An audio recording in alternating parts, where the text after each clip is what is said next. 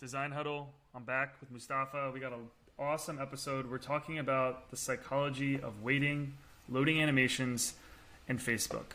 This also has to be one of Mustafa's expertise, so I'm excited to see what he's got on this topic. But any designers listening, basically, how can we make the load time, the spinning wheel of death, a little bit more bearable, and kind of get into some design best practices as well in this episode. So Mustafa, kick it off. What do we got today? Okay, so we're looking at an experiment that was done by Facebook. Now, I'd like to start off with, this is highly unethical. We're not suggesting anybody does this, but I think what the story brings up is quite an interesting thing about people's perception. So, Facebook, there's this story where a designer was speaking to a Facebook designer who shall not be named, and we talked about an A/B test that Facebook actually did some few years ago, some time back, a few years ago, and they had like their generic spinner, which was like 3 squares, and they animate like from left to right, and then they actually created the iOS spinner that you get, which is like your typical thing that literally is a spinner that spins around, and what they found was whenever the app was slow, and they used a Facebook spinner like from their website, people would blame the app for its slowness. They say, "Oh, something's wrong with Facebook. This is a terrible app." But when they switch the spinner to the iOS spinner, so it looks like something is happening in iOS. Wait, so within the app, to be clear, this Facebook loader was basically 3 bars lighting up from left to right, and then the iOS was just the spinning wheel of death, right? Yeah, pretty much. So when they did the Facebook one, people blamed the app, so Facebook is slow. But when they, in the A/B test, they actually swapped with like the spinner of death within the Facebook app, people blamed iOS and blamed the system. Interesting. So an interesting thing where things can slow down within an app, maybe things are taking too long to load, just by what we call blaming the system rather than blaming the app. It's a very interesting take, their people's perception. Because people will be much more patient with their operating system than they would with an app. Like with an app, you just try to force quit, right? You just get something's wrong with that. But if it's Windows or Mac OS, you're compelled to wait because this is the system. So I found this quite an interesting thing. Another example in this article which we pulled out, which is quite an old article on Mercury.io, was Marissa Mayer, a former Googler, pointed out that pages that took like half a second to load resulting in a 20% drop in traffic. And the story that Marissa pointed out where they actually got more results on a Google search page, and just by getting those more results, people dropped off because it was just like taking too long. And we're talking about half a second, which is nothing. But half a second plus latency, plus poor devices, plus old browsers, you could end up waiting much, much longer. And so people drop off with this. And this is, like, you see this pattern again and again. Like we see websites which improve their performance and they see like conversions go up and vice versa. There's like an example from the Financial Times website. The Financial Times is a website based in the UK, very highly respected newspaper, but it's like a paywall. And so what they do, because it's a paywall, they can't target every single type of users for email campaigns or whatever. What they do is they look at users who regularly visit the site, and they come up with this algorithm known as a tipping point. And so if a user comes and reads at least 5 articles a month, that's the type of user they try to target, however they do it within the site, if they can collect emails with whatever. But 5 articles a month is enough to encourage them to subscribe. And if they get them to like 9 articles a month, then they're more likely to subscribe.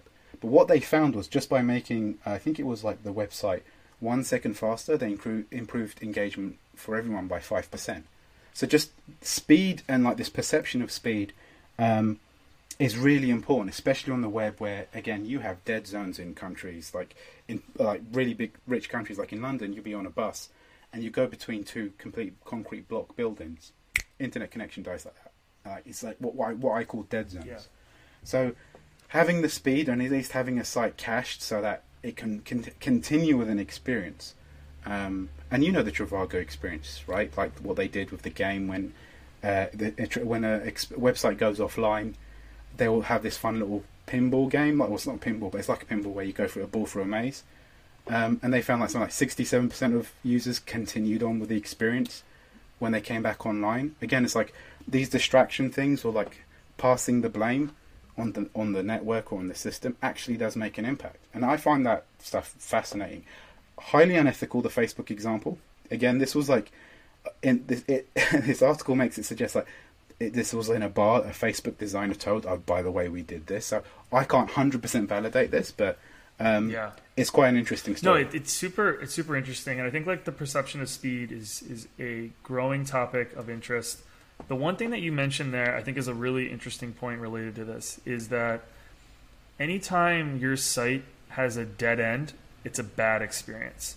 So a lot of times is that, it's like if you go to one of my favorite examples of a non-dead end is like, what you really should do is a redirect.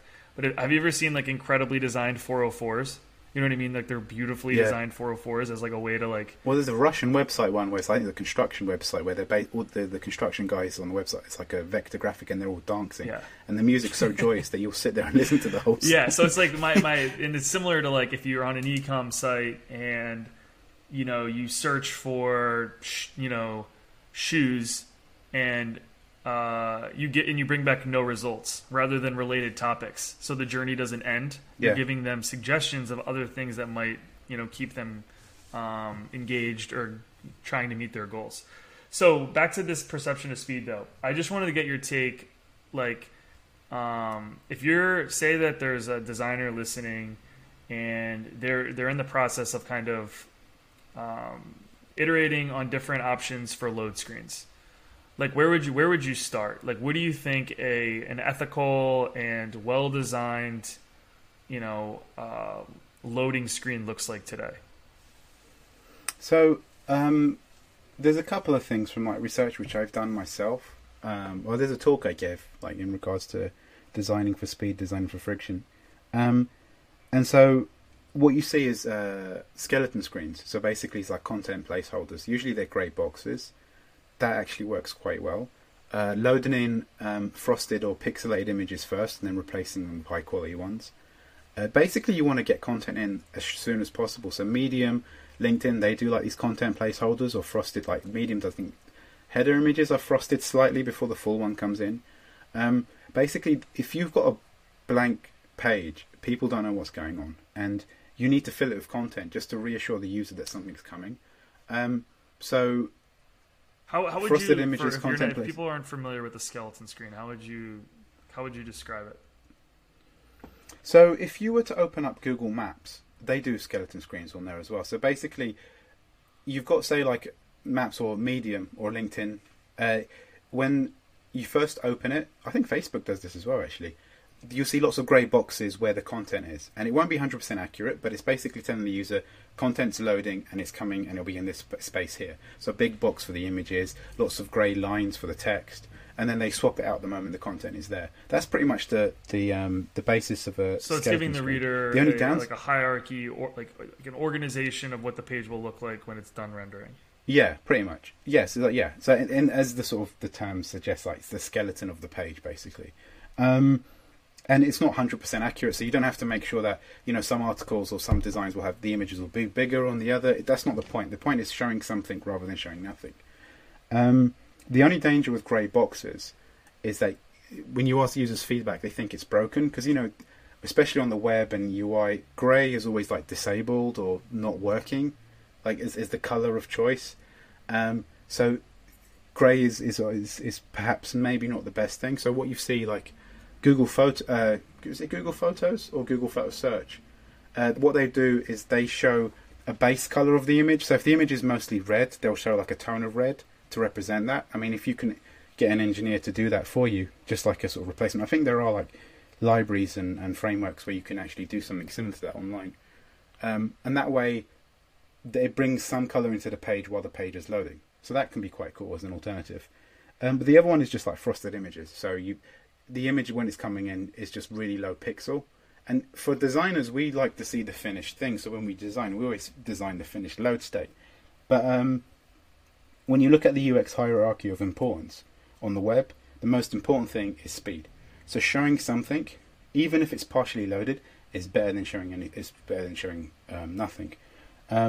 Especially if the site or app you're working on is like a service, like an e-commerce site or something like that. if it's like a game, then there's a kind of it's all contextual. So there's kind of expectation that people will download the whole thing first and then play, because it's expected that those things will be much larger. But if it's an actual service or a system that someone has to do an activity, like purchase a ticket or use a map or whatever, then you kind of have to use these techniques to speed the person along much quickly as possible. Otherwise, if they get bored, they'll just abandon and find another experience. So that's great insight. And I think a lot of times developers get the heat for this, when I think it's a shared responsibility between both engineering, product, and design teams. So a lot of times designers throw over the fence like these awesome designs. The marketing team probably had buy-in. They have high-res images, a bunch of third-party tracking pixels. The page is heavy.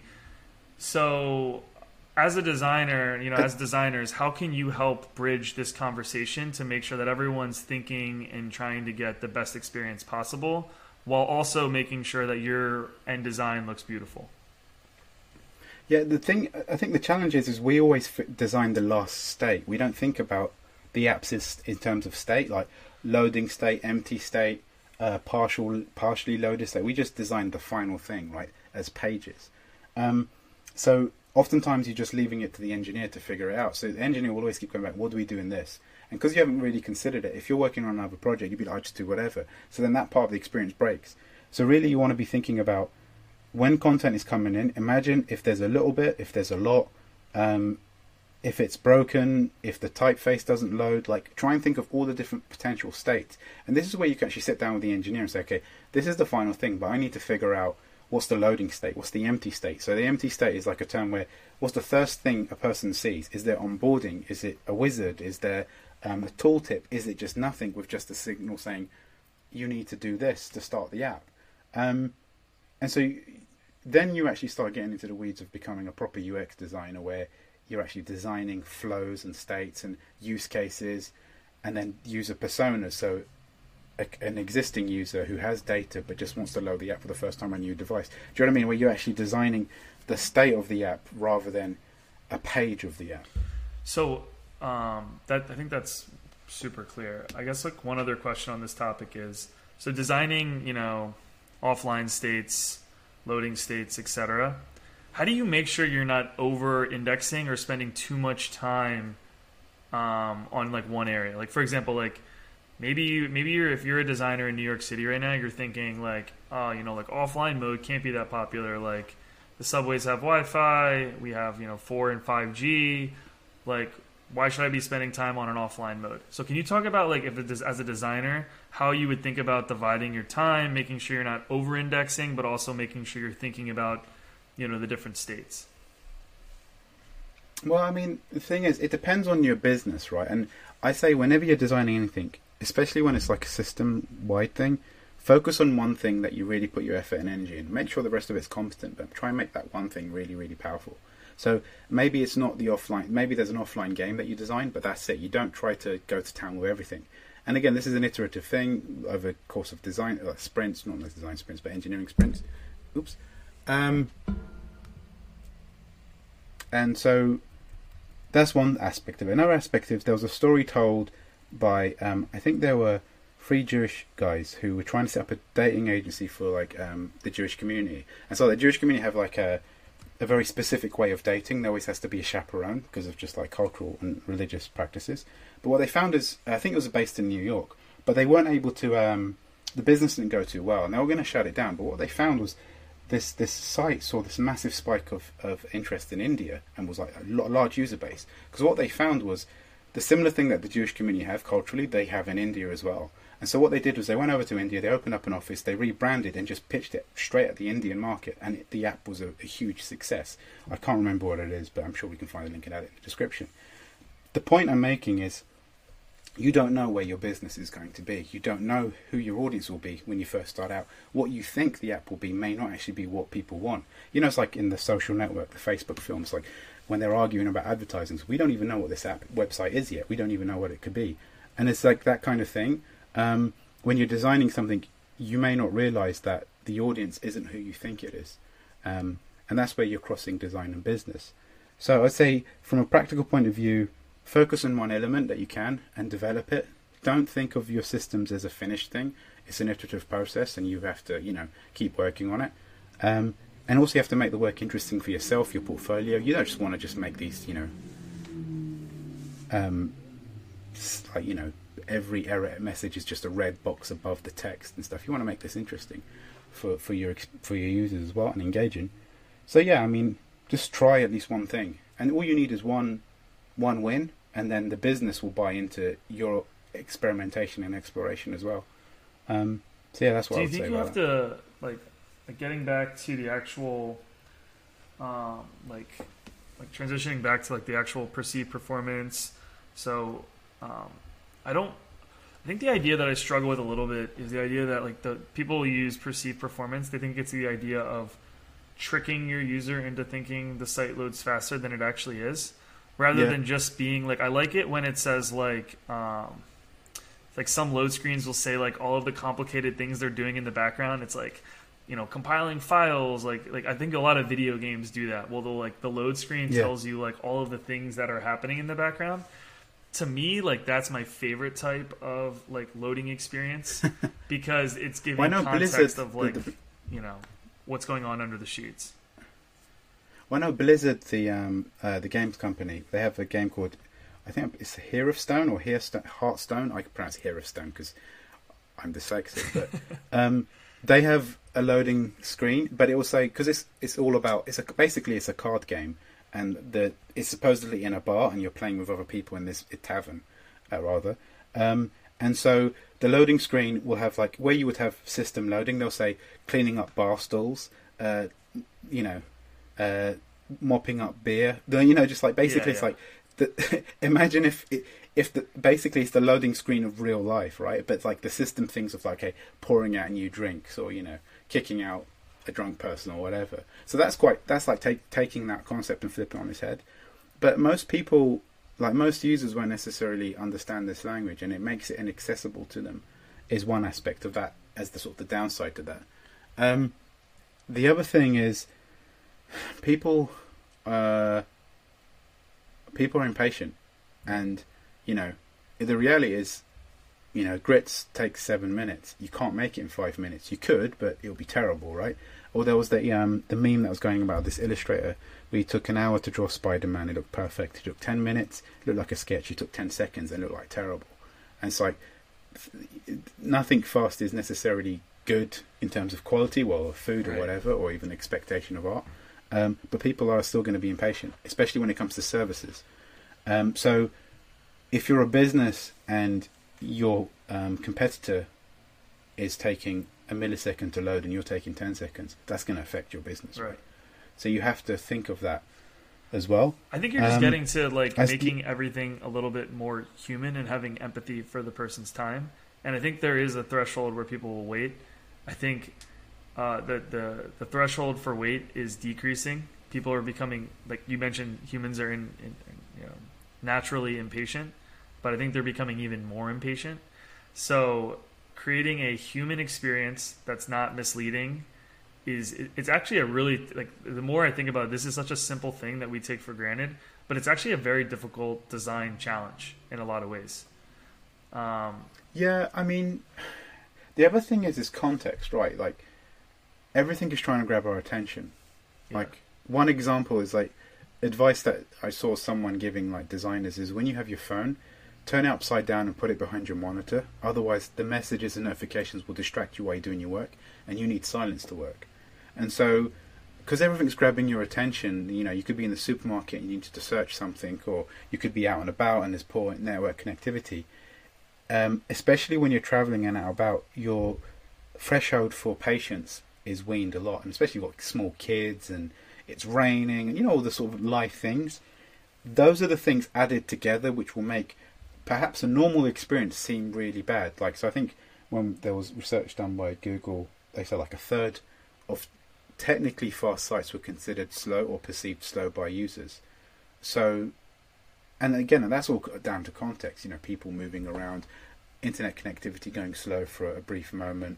Perhaps they're under a lot of stress, like travel is the most stressful thing, especially like airplane travel, like the most stressful. Like if someone's trying to find something in that environment, something that's 3 seconds in the real world may actually be like 1 second, like may feel like 30 seconds to them.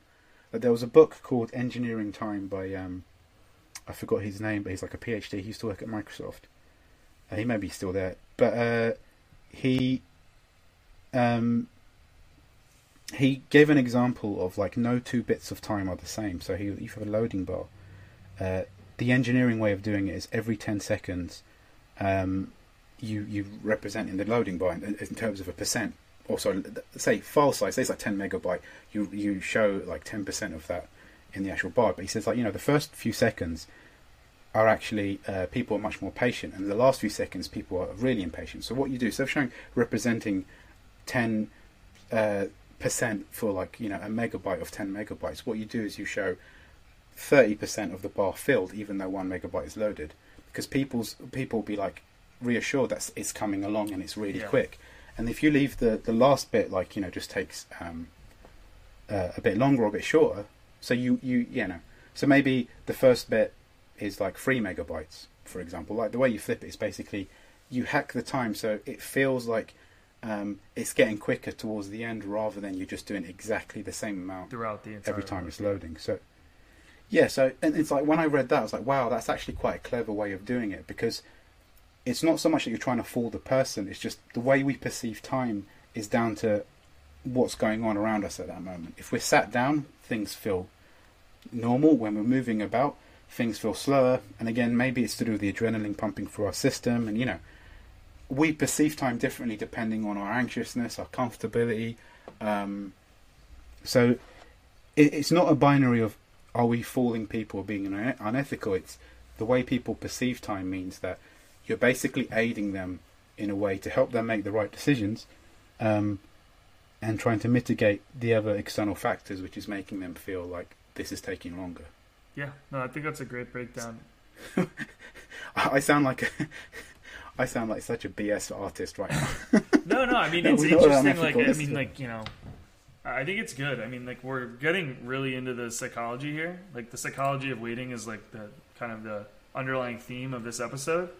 But this is not my expertise at all. Like, I don't have much experience here other than the basics. But I think we got some really good actionable ways to make your loading animations, more human, more effective.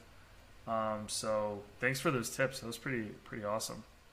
Anything else before before we drop? No, I mean, I just say, like, the Facebook example back in the beginning, blame the system. It's not so much we're saying do that, but it's like make the consideration of how people will perceive things. Is basically the message that we're sending. So yeah, brilliant. All right, well, another episode in the books. Thanks everyone for joining. If you haven't done yet, thank you very much. Go follow us on Instagram and Twitter, and tune in every Monday for new episodes of Design Huddle. Thanks everyone. Peace. All right, dude.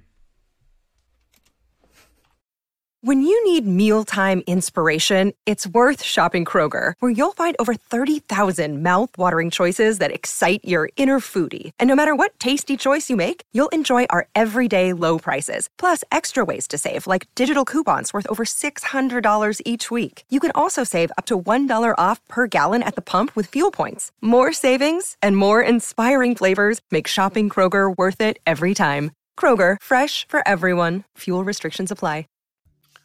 Thank you for listening to today's episode of Design Huddle. The opinions expressed are solely our own and do not express the views or opinions of our employer.